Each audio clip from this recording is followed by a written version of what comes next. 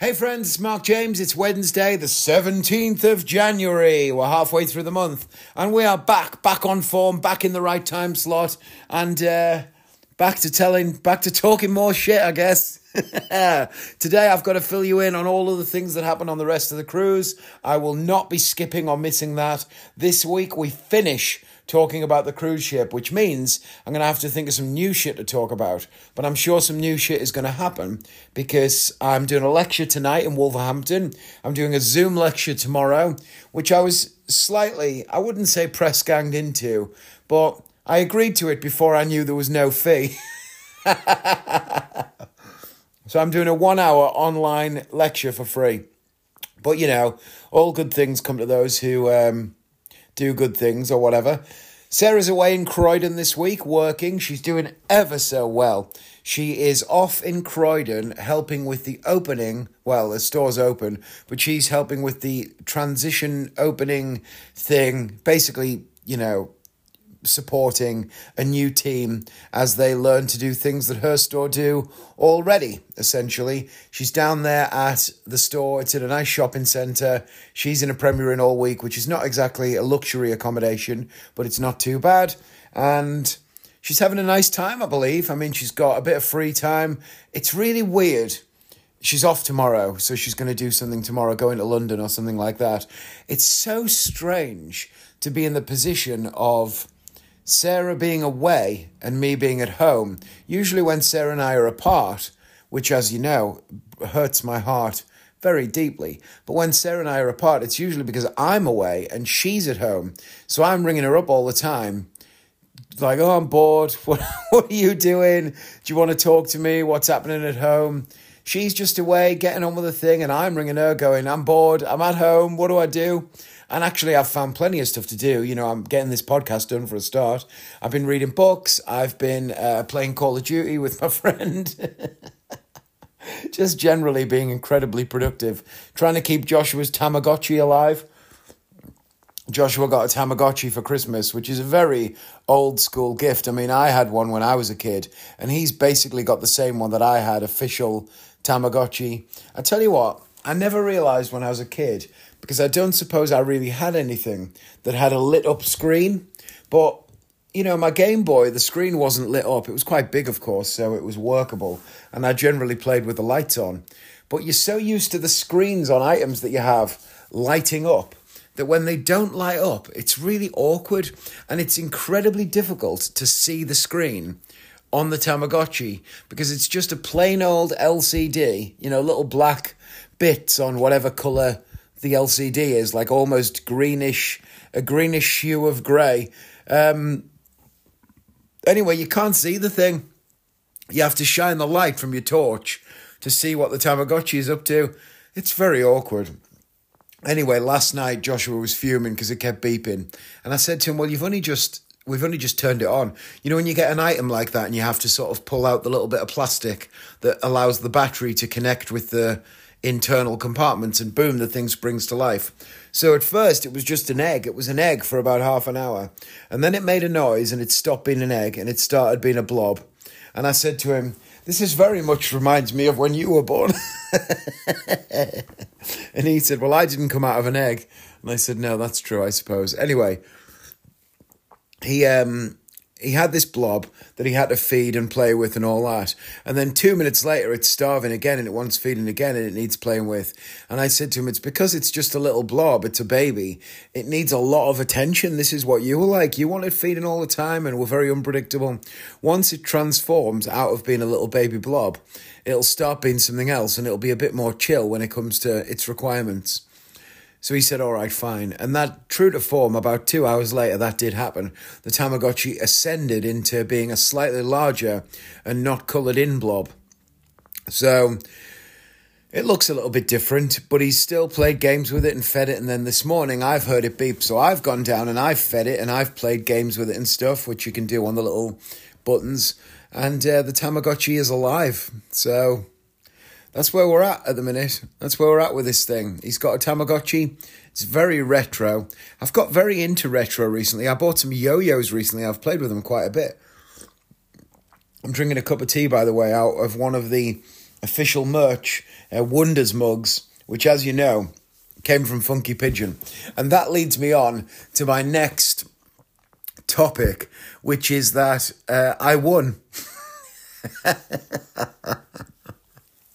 I'm going to tell you what happened. So you all know the most recent updates with Funky Pigeon, of course.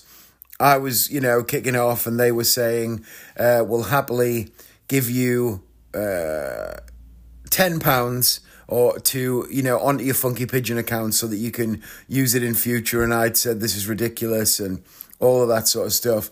And anyway, I sent a reply. Now, I hadn't told you, last time I mentioned Funky Pigeon, which was over 2 weeks ago, I hadn't replied until last week's podcast. And then I forgot to mention it on last week's podcast. But I had replied. And then I hadn't actually received a reply until this morning. And then I resent what I'd sent and just said, hey, Jeff, haven't had a reply. It's been over a week. Please, can you update? Previous message reattached. And I sent the previous message again. And then I got a reply within an hour. And I'll tell you what happened. So, you may remember that Robin, which is, of course, the name of a bird, had passed me on to Jeff, which is not the name of a bird. But Jeff is the customer happiness. He's either the one guy was senior customer happiness, and then Jeff was the customer happiness manager. So Jeff is the gaffer. Anyway, I got passed on to him and he'd said he couldn't do this and he couldn't do that. And I decided I was going to send 8 million emails if that's what it took. And so this is the email that I sent. Hello, Jeff. Having spoken to Robin and the company being called Funky Pigeon, I had hoped that you all had avian-based names. As there is no Jeff Bird, I'm guessing not. Actually, there is a Jeff Bird, but he's a jazz multi-instrumentalist whose website describes him as a fearless explorer of the sonic and visual landscape. It doesn't mention any tenure as a customer happiness manager at Funky Pigeon, so I'm going to assume you're different people. If this is incorrect, please let me know. It's so stupid, isn't it? It's so stupid. Anyway, that aside, yes, you're right. I was offered a free card code, an offer so riddled with caveats and time constraints as to be almost useless and certainly without any value. Your offer of £10 for my Funky Pigeon account is not really up to scratch either. I can't see myself using this service again readily in future. I'm once bitten, twice shy. Could you instead add the £10 to my Starbucks account? They're by no means perfect, but they haven't made me jump through any of the hoops that you have. I mean, once when I ordered a quadrino octuple frap from the secret menu, the barista looked at me like John Travolta had just walked in and done the splits on the counter, but they made my drink nonetheless, and I was on my way. Failing that, I see you also apologised. As you work in customer service, brackets, or happiness, as Funky Pigeon have decided to rename it, close brackets, I assume that you have the phrase, I'm very sorry about that, set up as a hotkey, or at very least, a copy and paste. All is to say, I don't believe you. I don't believe that you are sorry. If you are really sorry, send me a video of you and Robin doing the floss or the Fortnite dance and we'll call it even. Upon reply, I will process my forgiveness for you. I look forward to hearing you or receiving a full refund. I've really missed a trick here because I should have signed off Mark, representative of the customer unhappiness team. But you know what? I wasn't firing all cylinders when I sent this clearly. But nonetheless, I think it was a pretty funny email. Anyway, they didn't reply. A week went by. I sent it again and reattached that. And I got this email back.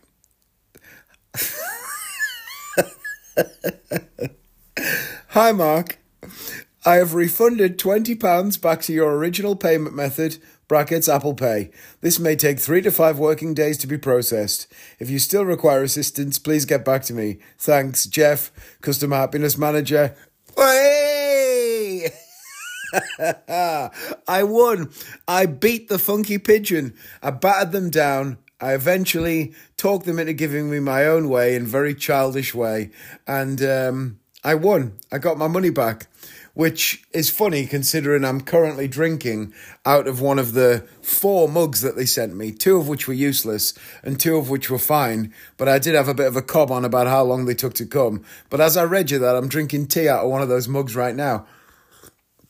And if I've learned anything about dealing with customer service, it's that ultimately, if you become so annoying and never ever give up, they will just eventually acquiesce and give you whatever it is you ask for, because it just becomes easier. This guy's just decided about me. Whoever this arsehole is who's writing to me constantly from Preston and talking about John Travolta jumping up on the counter in the Starbucks and whatever other shit he's got to say, whoever he is, he's clearly enjoying this and he's not going to give up. And I, as a customer service representative, can't just stop replying. They literally cannot do that. I don't think they're allowed to just cease contact and stop replying to your emails. So the more and more ridiculous you become, the more and more forced they have to be to either join in with your game or try to treat what you're saying as completely serious. And in the end, he decided it's not worth it. I'm just going to send the guy his money back. So the question is, do I send another reply or do I just leave it where it is? Because I did think it was funny when I asked him and Robin to do the Fortnite dance. And I think if I could got them to do that, I should have said, Jeff, I just want to apologise. Maybe something along the lines of, I was very insensitive the way that I asked you and Robin to do the Fortnite dance or the floss. I forgot you work for Funky Pigeon. Perhaps you could do the chicken instead. The funky chicken. Or are funky chickens and funky pigeons never to be discussed in the same sentence? It's all very cloak and dagger in the animal, bird, sanctuary, aviary world of customer service and greeting cards, seasonal. I don't even know what I'm on about anymore. I think there might be something extra in this tea. I feel a bit lightheaded. But to be honest, it's just from finally beating down the mean-spirited people at Funky Pigeon. Of course, they're not mean-spirited. They're probably lovely. And I guarantee that this story, this Jeff guy, has minimum screenshotted my emails and showed them to someone who he lives with, if not all of his pals in the pub. I hope I'm on some sort of tosspot wall of fame for correspondence, because otherwise it won't seem worth it. But right now it does seem worth it. I mean, I've got my money back, but what else can I achieve? What else am I capable of if I could do that? What else can I do? There's no telling, is there? So anyway, let's get on to what happened on the ship, because if I babble too much in the early stage, I don't end up with enough time to truly talk to you about what's gone on in the thing that I'm supposed to be talking about. So we're currently 13 minutes in. I've got the notes. I'm still drinking my brew. Let's talk about what happened. So the next day on the ship, which was actually the third day of the ship. Day 1, we got on and boarded. Day 2, we sailed and I did my first 2 shows. Day 3, we were in Thailand. Day 4, I suppose this is. Day 4, 3 sleeps. Day 4 is a sea day. And it's going to be my show again. Now, on these ships, you do a late show. You do your first show, your first 45-minute show, twice. So every passenger basically gets the chance to see it. And then on another random night, you do a late show of 30 minutes, but it doesn't start until 11:30 at night. 11:30 at night. Now, bear in mind, some of the buses are leaving the next morning on tours to various places around Vietnam. Some of these buses are leaving at 6:30 in the morning. So the idea that people are going to be in my show until midnight, even later, and then go back to their rooms and then get up again and be on a bus 6 hours later is just ludicrous to me. And it proved to be correct. And to be fair, the cruise director copped for it as well. And he went, I wouldn't expect your late show to be busy because of the tours and the way that the schedule's working out. It's just not going to be. It's not going to be rammed. God, was it not rammed. It was absolutely dead. I mean, it wasn't impossibly dead. I still did the show, but it was quiet. It was really quiet. And sometimes you can take that as a bit of a representation that you didn't do very well. You know, sometimes that can be like, oh, maybe nobody liked the show. But I knew that that wasn't true. And I've seen the report. The cruise director gave me a 10 out of 10, to be fair to him. So that was very kind. But sometimes you can feel that way about it. But I didn't, because I knew the reality of it. And also, the day before, the day that we'd gotten back on the boat in Thailand, I had gone to watch the cruise show, of course, and I think I told you already that the cruise show was absolutely dead. And the cruise show is easily, without any question, the most supported show on the ship. The passengers absolutely love to see the crew members playing guitars, singing, dancing. I mean, there's all sorts of stuff happens. Sometimes you get like a Lady Boys of Bangkok kind of act going on, and 5 or 6 of the deck boys will be dressed up as women. And I don't mean like cosplay. I mean that they really do that anyway. It just, you know, I mean, it seems that there are a higher percentage of what they term ladyboys in Thailand than anywhere else. And so when a lot of the crew are from the Philippines and Thailand and places like that, it's unsurprising that a higher percentage of the crew will do that as well. But they certainly do it to get in the cruise show. And don't forget, the crew get paid extra for being in the cruise show. They get paid like a performance fee for being in it. And so they should, of course. But they do get paid extra. So it's usually quite hotly contested trying to get in that show. But nearly always that kind of act will be the closer, because it's very difficult to follow with 12 Courses of Hallelujah by Jeff Beck on the guitar, which I've sat through before. But anyway, the cruise show is usually quite good. A lot of the team and crew members are very talented. And one of them, by the way, Rainier, was the assistant stage manager, and he came out and sang, and honestly it was absolutely unbelievable.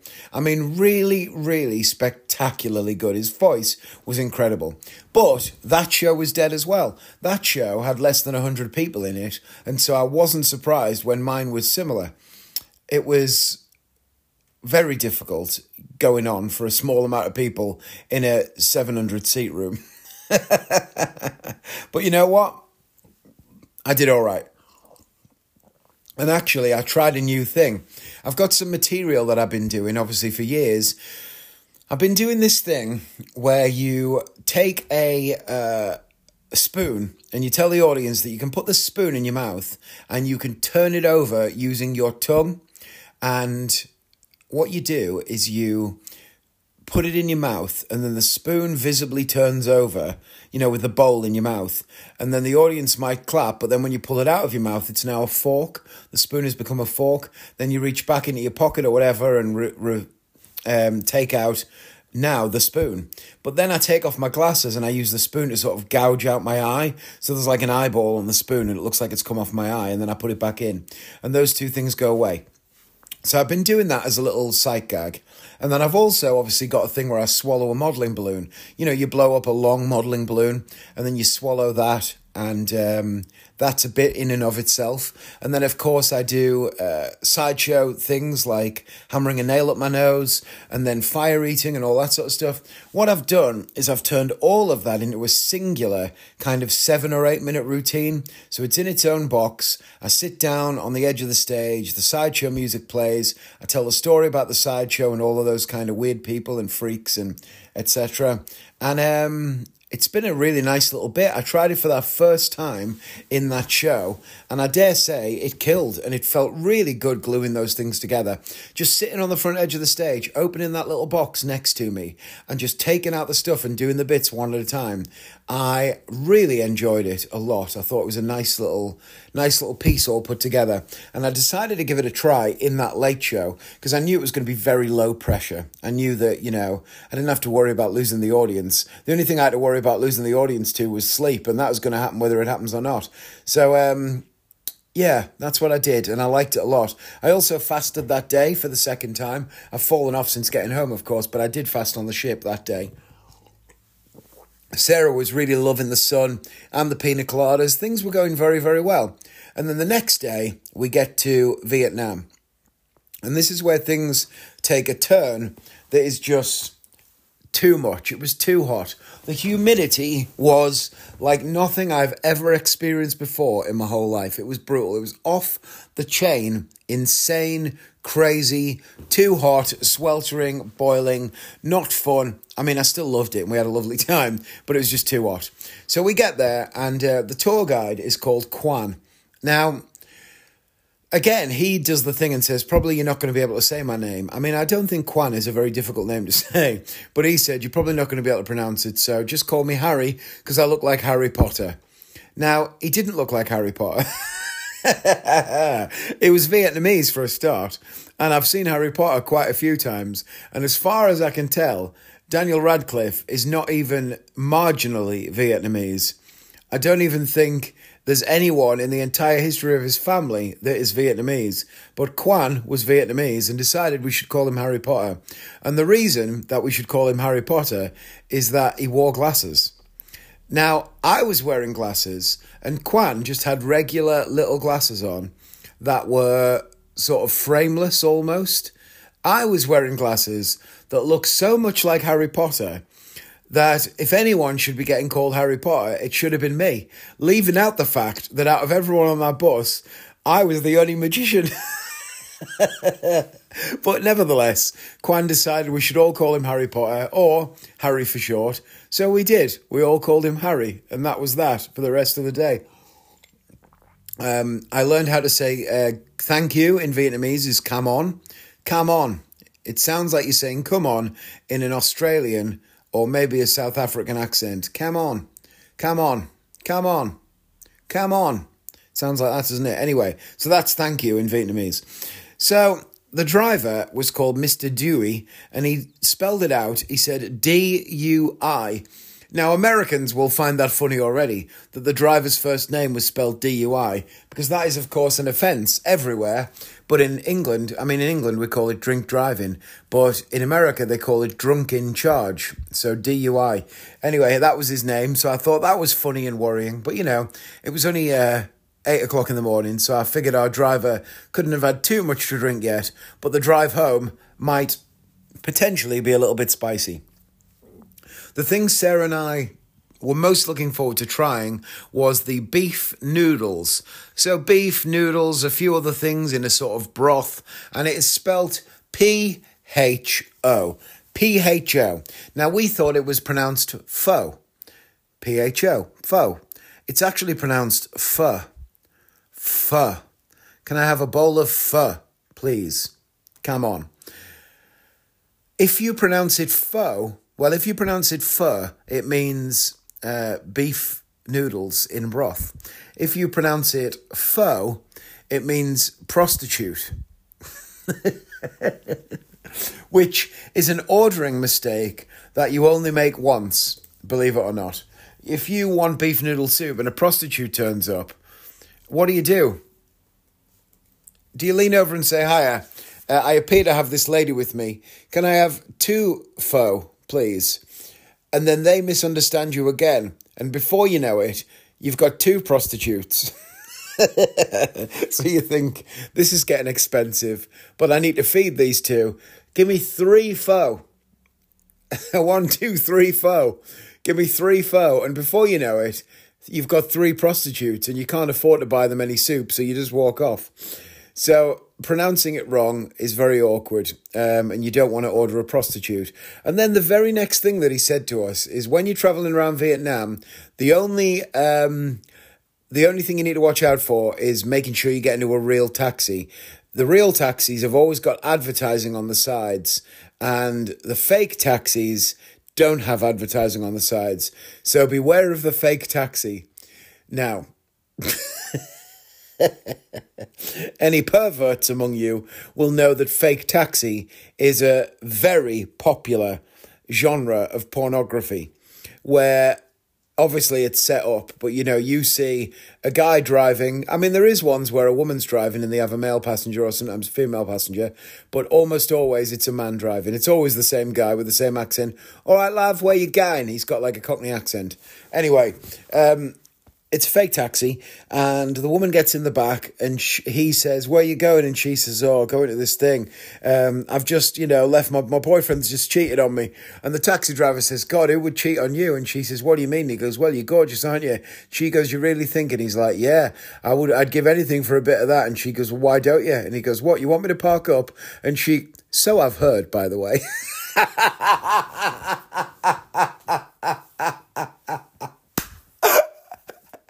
Oh, fuck.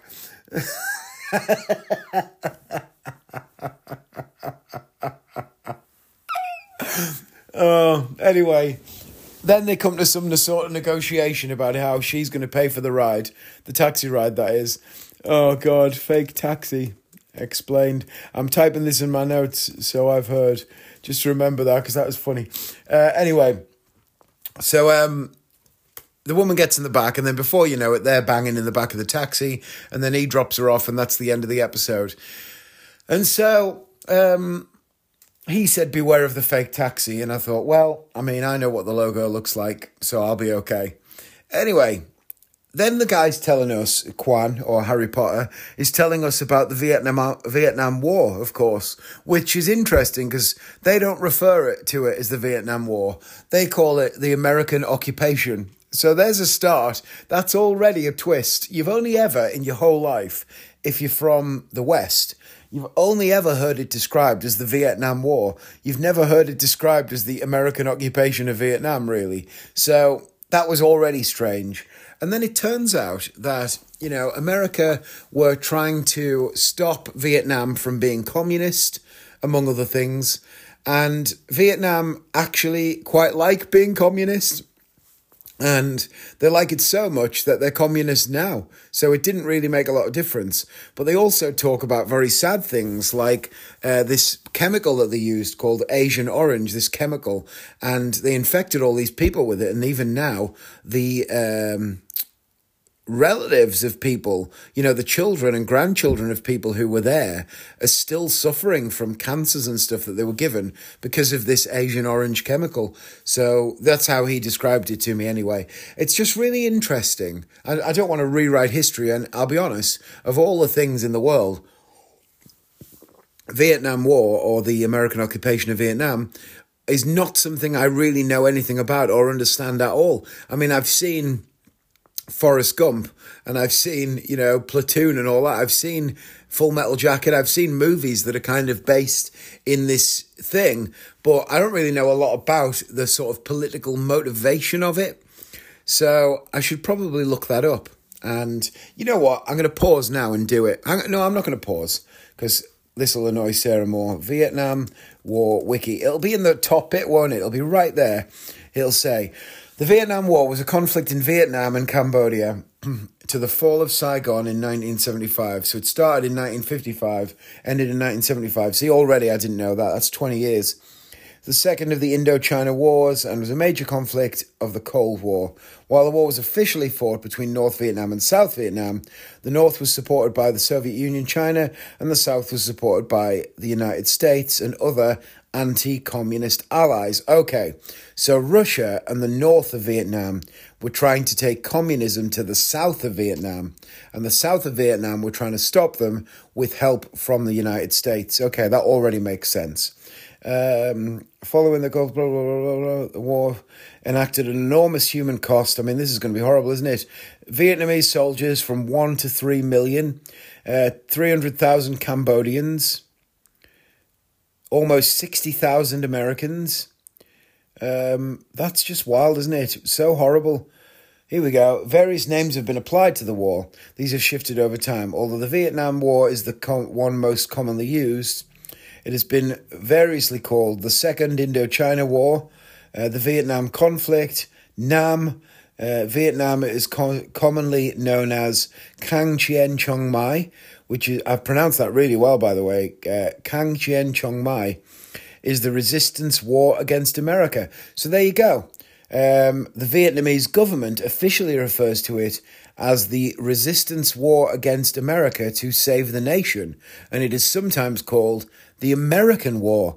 What's interesting about that is that now Vietnam as a whole it started off that North Vietnam and South Vietnam were fighting each other, but now the whole of Vietnam refers to it as the American War, suggesting that the enemy were the Americans, which is a fascinating sort of tale, I guess, about kind of what it's like when you interrupt a fight. You know, if a couple is fighting out on the street and they're absolutely going at it with each other, and you go over and you get involved and you start having it out with the guy and pushing him around, what does the woman always end up doing? She'll punch you, not join in with you against the fella she was arguing with in the first place.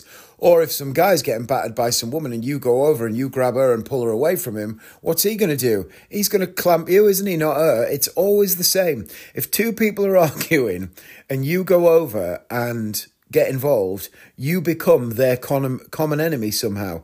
And that sounds a lot like what's kind of happened here. So if I'm wrong and you know a lot about this, do let me know. But the people of Vietnam, their opinion of it, and I heard it on the day from Harry, but their opinion of it is that they don't like America, they don't like Americans in general, and they certainly blame America for this war, which may or may not be correct.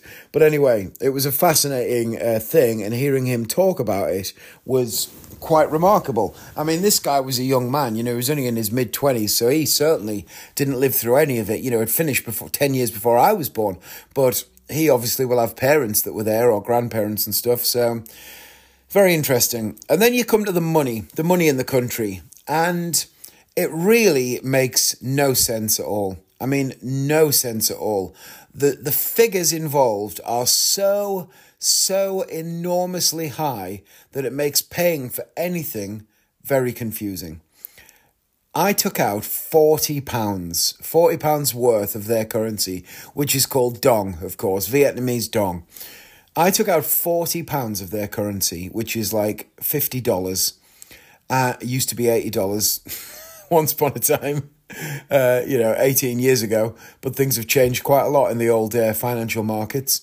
Anyway, I took out £40 of their money, and it was 1 million of their currency, 1 million Vietnamese dong. So for the first time in my whole life, I was instantly a millionaire. And I stood there holding 1 million Vietnamese dong in my hand, which, you know, is just bizarre. It's so difficult to work out how much things cost because your instincts are getting battered all over the place. You go and see something that you think, oh, that looks nice, and it's 50,000 Vietnamese dong. And you think, oh, 50,000 seems like a lot. But it's like, you know, £2. And I bought Sarah this beautiful jade bracelet, which honestly is so nice. It's like these little jade pearls, and then there's one pearl that's red to break it up. And I saw it and I loved it instantly. There was a few. She liked a couple and I liked a couple, but the one I really settled on was this one. And then Sarah picked that one as well. I don't know whether she picked it because I liked it or because she liked it, but either way, she said, I'll take that one. And when I worked out how much it had cost later, it was like 67p or something. It's honestly so nice. It's ridiculous. But it was less than £1. So just seems crazy to me. 1 million dong. I mean, God. Anyway, we took our dong, and I took both of my dongs into, I had 1 million. Technically, I had 1,000,001 at this point because I hadn't spent anything. And I was carrying one around before I went to the cash machine. Anyway, one of my dong was tucked away safely, and the rest of my dong were in my pocket. The other dong could be felt through my pocket, but let's not get into that. So I'm walking around with a big amount of dong. I've got so much dong in my pants. I'm walking around, and we go to the market, and the market is the most frighteningly aggressive situation I think I've ever been in my whole life. It was honestly horrible. Sarah hated it. I hated it, although I started to find it quite funny after a very short amount of time. But think about it like everything's in rows, of course. You know, like New York City, everything's in rows from above. But if you think about skyscrapers and stuff in New York and blocks, you know, a lot of America is like this. But if you think about things in blocks, that's what the market is like inside. But every person on every stall, on every corner, is aggressively trying to get you to sit down and eat at their place. I mean, they're shouting at you, they're grabbing hold of you, they're trying to physically put you in a seat. When someone does manage to wrestle you into a seat, somebody in another restaurant is trying to wrestle you out of it and put you into one of theirs. It was just unbelievable. It was quite terrifying, the amount of people that were like grabbing hold of you and trying to get you to sit down. I get that the competition is heavy, but Jesus Christ. And what's funny is, I'm just going to drink the last bit of my tea.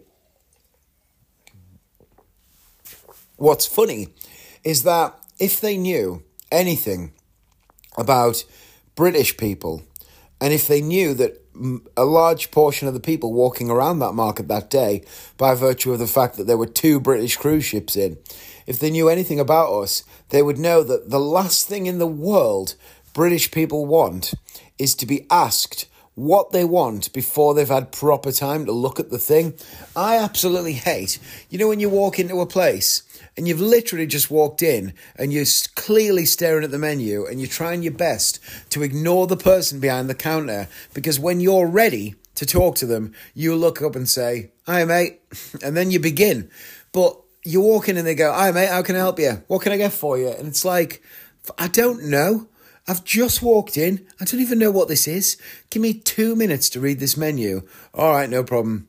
I mean, I can recommend. No, I don't want you to recommend stuff. I just want to read this thing.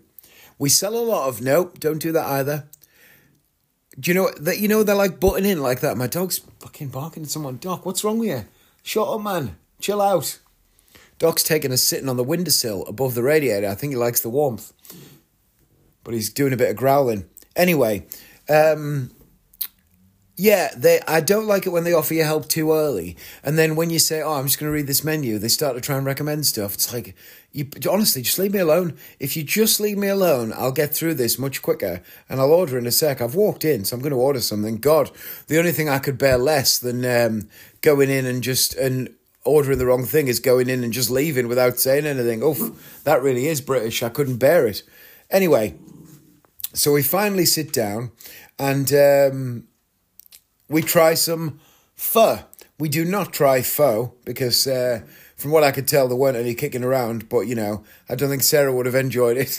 I don't know. I would have enjoyed it if they were as aggressive as the people trying to get me to sell the food. To buy the food.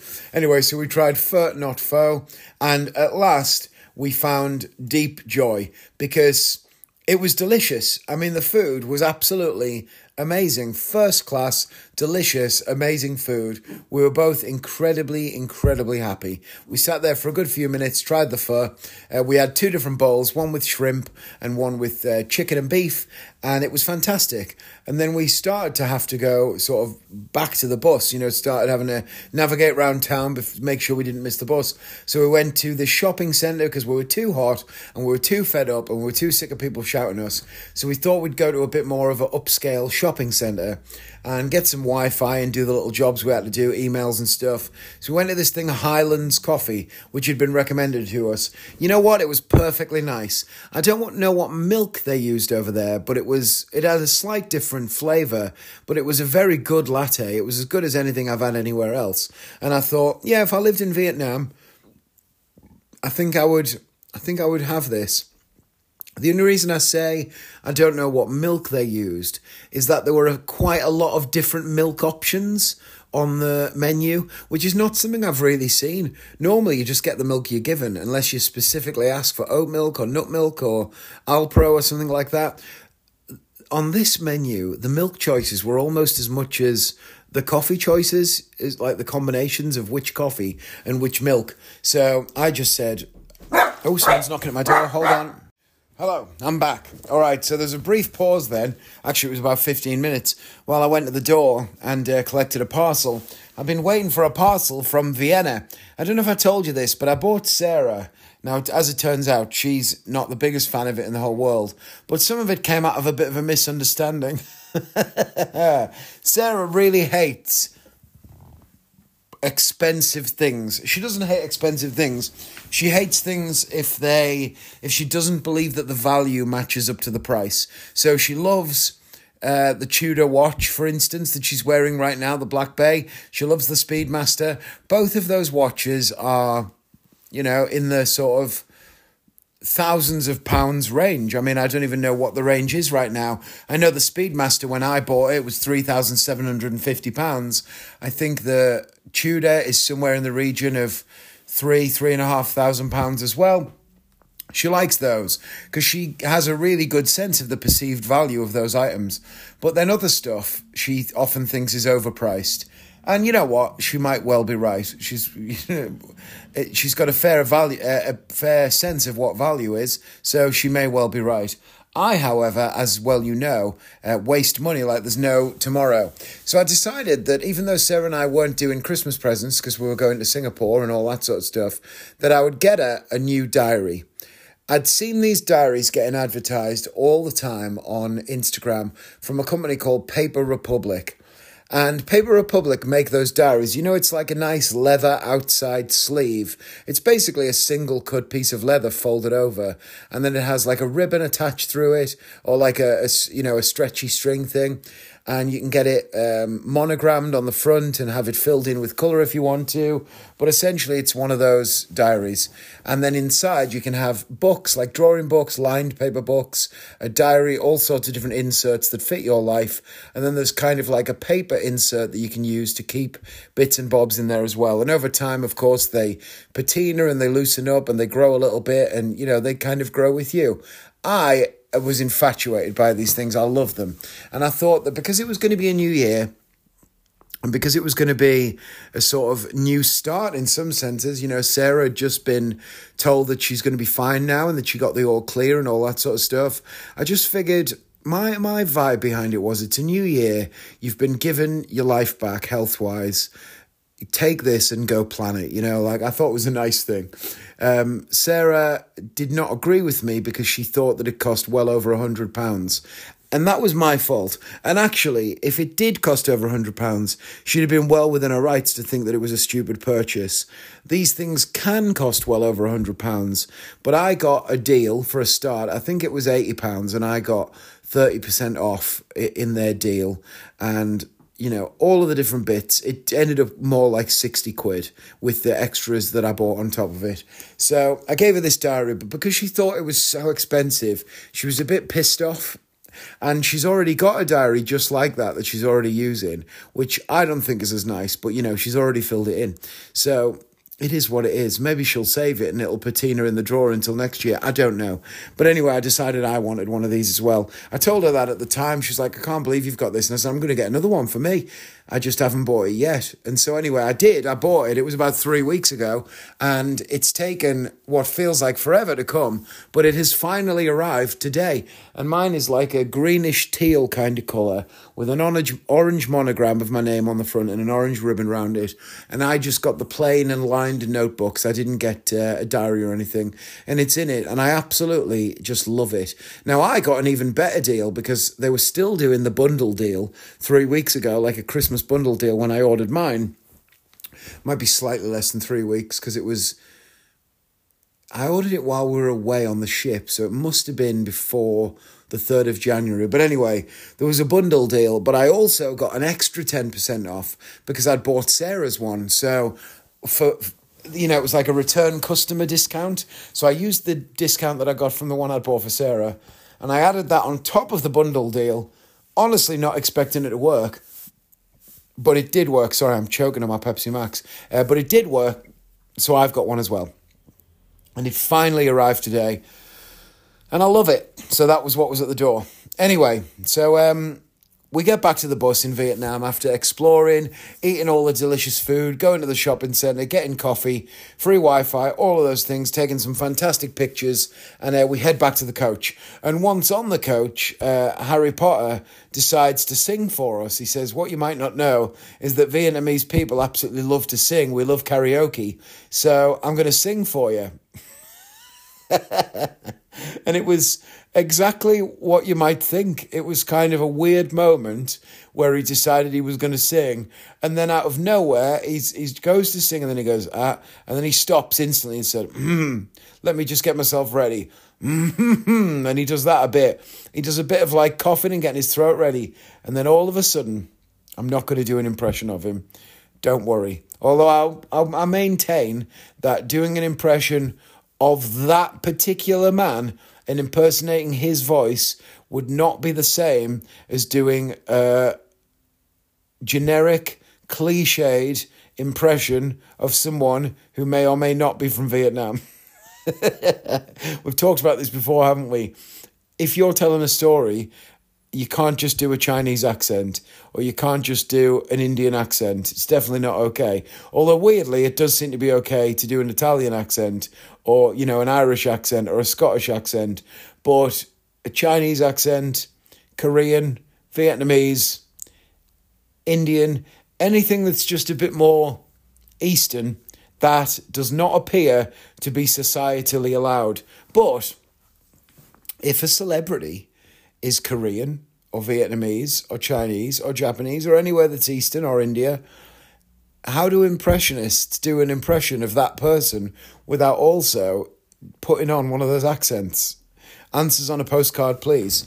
But anyway, so I'm not going to impersonate him. But if you imagine also that he was Vietnamese and not very good at singing, it does make it funnier. No one can take that away. But all of a sudden, out of nowhere, he starts going. I say out of nowhere. He's announced he's going to sing, but then he takes a good pause and comes back in. I heard there was a secret chord that David played and it pleased the Lord. But you don't really care for music, do ya? And a giggle goes around the bus. It's not a mocking giggle, though. It's an excited giggle. It's a special moment. Nobody is taking the piss out of this guy. We fucking love him. We love him because he's been our tour guide on the bus for 2 hours on the way to Vietnam. He's got us safely back onto the air-conditioned bus to go back 2 hours, and he's a really nice fella. He did the same thing that Mate Easter did. He came up and down the bus once he'd done his talk and he asked you, what's your plan for the day then? And then you told him your plan and he helped you finesse the plan with some good local information. He was a really nice guy.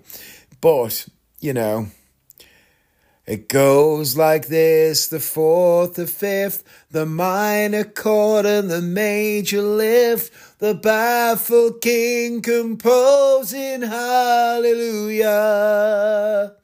And then all of a sudden, the whole bus, in unison, together with him, hallelujah.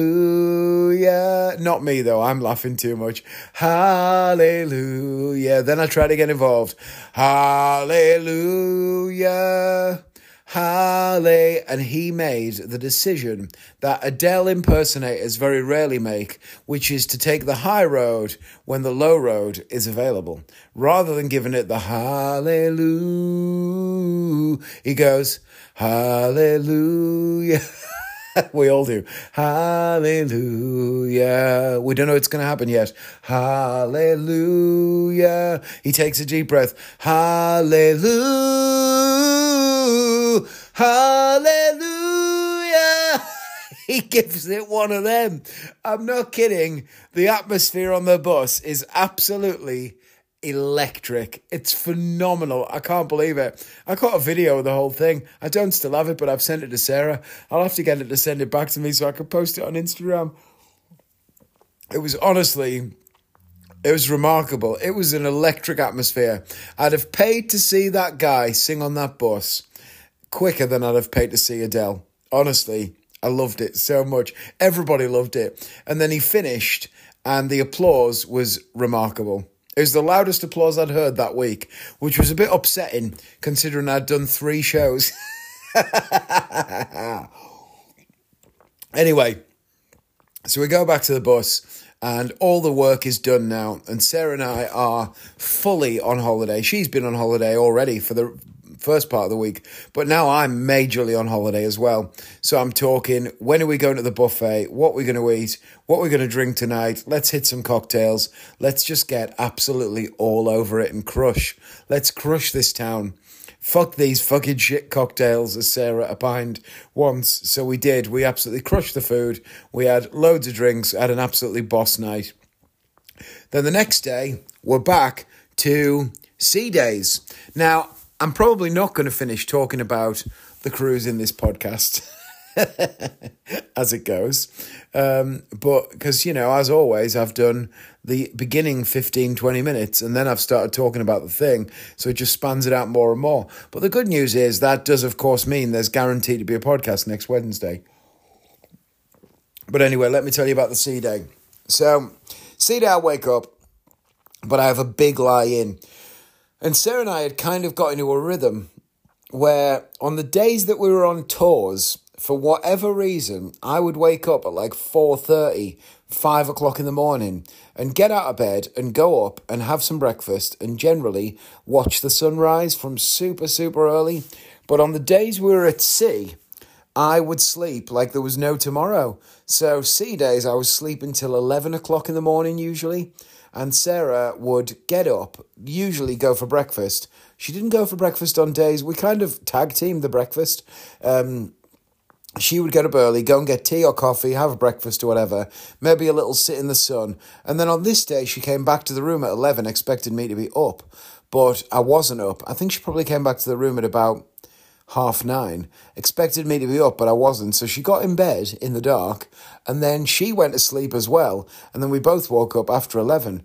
But unfortunately, there wasn't much to go outside for because it was absolutely pissing down and it rained honestly, the rain just obliterated the place. It rained almost the entire day. I don't think we saw sun again until the morning that we were flying home, because the next day in Singapore it just rained constantly as well. So the sun was just absolutely over. It was pissing down with rain. So obviously we had to spend most of the time inside. We went and got some nice drinks from the coffee pot, which was pretty good. We drank more cocktails. We had the buffet and stuff. It was good. And we'd planned on that night to go to the tapas place on the ship. Now, the ship has got some sort of... They're not even... actually, there are some concession restaurants. Obviously, everybody is full board. All food is included. But not all food everywhere is included. So you've got the buffet restaurant and you've got 4 restaurants that are a la carte. You go up and you order what you want. The waiter comes to the table. But then there are also 2 or 3 separate restaurants that are just more expensive, but you actually have to pay. So there's like a sushi place, there's a steak place, but they all require you to pay for the meal while you're on there. You don't get it included as part of the thing. But one of the ones that is included is a tapas place. So Sarah decided we should go there on the night. Now, on the last cruise Sarah and I were on together, we did go to the tapas place and we absolutely loved it. So I was well keen to go again. I really wanted to go to the tapas place again. But in between those two things, there was more stuff to do. There was going to be a quiz on, and it was the cruise's hardest quiz. All right, the hardest quiz on the cruise. It was 20 questions. And to be fair, it was a hard quiz. Every other quiz that week, I think we were getting like 19s out of 20 and stuff. It was pretty easy. But the hardest quiz on the cruise was very difficult. And I think out of 20, we got 11. And it was really annoying because the people who won it were a table of about 8 people and they got 12. They only beat us by 1 and there was 6 more of them than there was me and Sarah. And had we gone to the tie break, we'd have almost certainly won. There was one question as well that we really knew the answer. I'll tell you what it was. It was a Shakespeare thing. It was something about a quote from Shakespeare, a play. Who wrote that play with this quote in? And I said, what's his name? I said the guy who wrote Waiting for Godot. I can't remember his name now. It's gone out of my head. Is it Samuel something? Waiting for Godot. Written by Samuel Beckett. I said it was Samuel Beckett. Funny that I could remember his name then, I can't remember it now. Anyway, it turned out that it was William Shakespeare.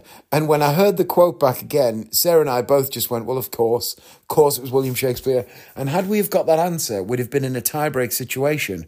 And the reason I think we would have won is that the tie-break question was, how many times in the song Love Shack by the B-52s do they say the word Love Shack?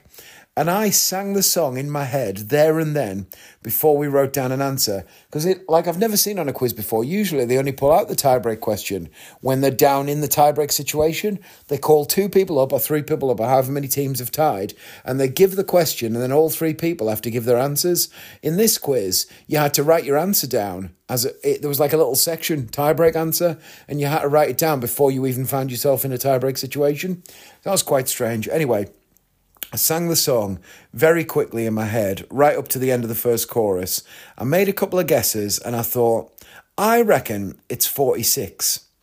I really believe it's 46 times they say the word Love Shack in the song Love Shack. Sarah was happy to go along with it, so we wrote down 46. Then when the tiebreak answer came, it was 48. So we're off by 2. We'd have easily won that. There's no way those other people were guessing as close as we were to be 2 off. So that was a bit of a shame because we could have won that quiz. And God, would I have been thrilled to have won the hardest quiz on the cruise. That would have been amazing. As well as just hanging out on the ship, Sarah really surprised me with some drawing. She'd started drawing again. She bought this little notepad and pencils and stuff. She started sketching. And you know what? Honestly, her sketches are so good. She always surprises me with this because every time we need anything making artistically that involves physical making, she'd be great at Photoshop and stuff if she just knew how to do it. She doesn't know the buttons or anything. But if she actually learned it, I reckon she'd be great. But I'm good at designing stuff on Photoshop and digitally, but I cannot draw. Whereas Sarah is actually a great drawer. Years ago, she made this replica of the Goonies map. And over time, so many times in the time we've been together, I've seen her just absolutely come up trumps and make great stuff when we've needed something physical making. And this drawing pad is no exception. She sketched a great picture of the 3 of us. She sketched a great picture of Joshua looking at the dog, from photographs she had in her phone. She drew loads of different things. And honestly, her drawings are so good. I hope she keeps it up and I hope she draws more and more things because she seemed to really enjoy it and it was nice. And then we went in the hot tubs again, like we had done most nights. And we waited a bit too long in the hot tubs before we went back to the room. Because we were going to the tapas place. But I didn't realise that the tapas place had a cut-off for when they last let you sit down. Because I knew where we needed to be after the tapas place because we were going to watch the Broadway show. But I didn't, and so I was thinking, well, the Broadway show starts at 8:30. So as long as we're in the tapas place, by 7, we can go and sit and have ages and all that. So we get there at 7:10. I didn't realise that the last entry was 7 o'clock. So we missed it by just shy of 10 minutes. And there was a couple in front of us as well.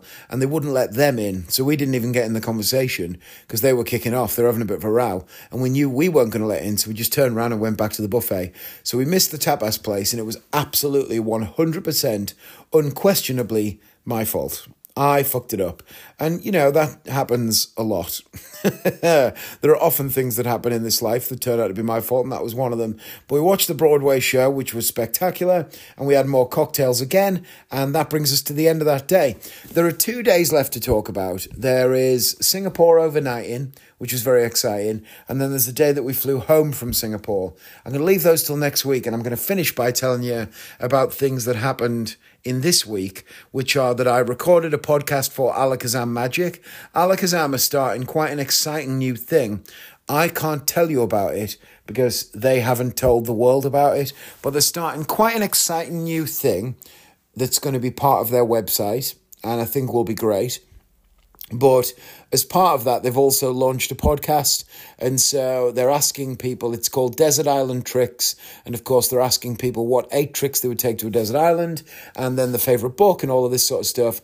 And I was a guest on it. And mine had to be split into 2 episodes because I talked for so long that 1 episode would not contain me. So I'm the only person who's got a 2-episode version. That's because I do this. I'm used to talking non-stop without anyone interrupting. So I recorded the Alakazam podcast. I also did the session this weekend, which was spectacular. And I think I'll kick that over into next week and talk to you all about it fully because there's quite a lot to say. I built some shelves in the living room once the Christmas tree came down and had a haircut, which I do every week, unblocked the toilet, did loads of jobs, little bits and bobs and tasks, and, the rest of the week has been all right. Few exciting projects coming up. There's one that's to do with a cruise ship and a little bit to do with my favourite venue in the world to perform in, and that's a collaboration that's happening. I mean, it's not unpublic. There's a public notified now collaboration between Princess Cruises and the Magic Castle, and that collaboration of those two things is looking like it will benefit me and change our lives in a potentially significant way. So that's exciting. It looks like I'm on the very front edge of something there. So we'll see what happens and I'll keep you updated. I can't really say more about it, but I will when I can. And that's it, I guess. So next week, when we come back, I will talk about overnighting in Singapore, flying home from Singapore, everything that's happened in the week between now and then, and also the session Magic Convention, which I'm going to take notes on now so that I've got them ready for next week because I haven't done it already. So there you go, friends. That's this week's podcast. I think it was just over an hour or almost an exact hour. So look at that. We keep moving forward to 17th of January. Next time I speak to you, it'll be almost the end of the month. What a wild time. It's flying by, isn't it? All right, friends, much love. You're all fantastic, and I'll speak to you next week. Have a great time until then. Bye, friends.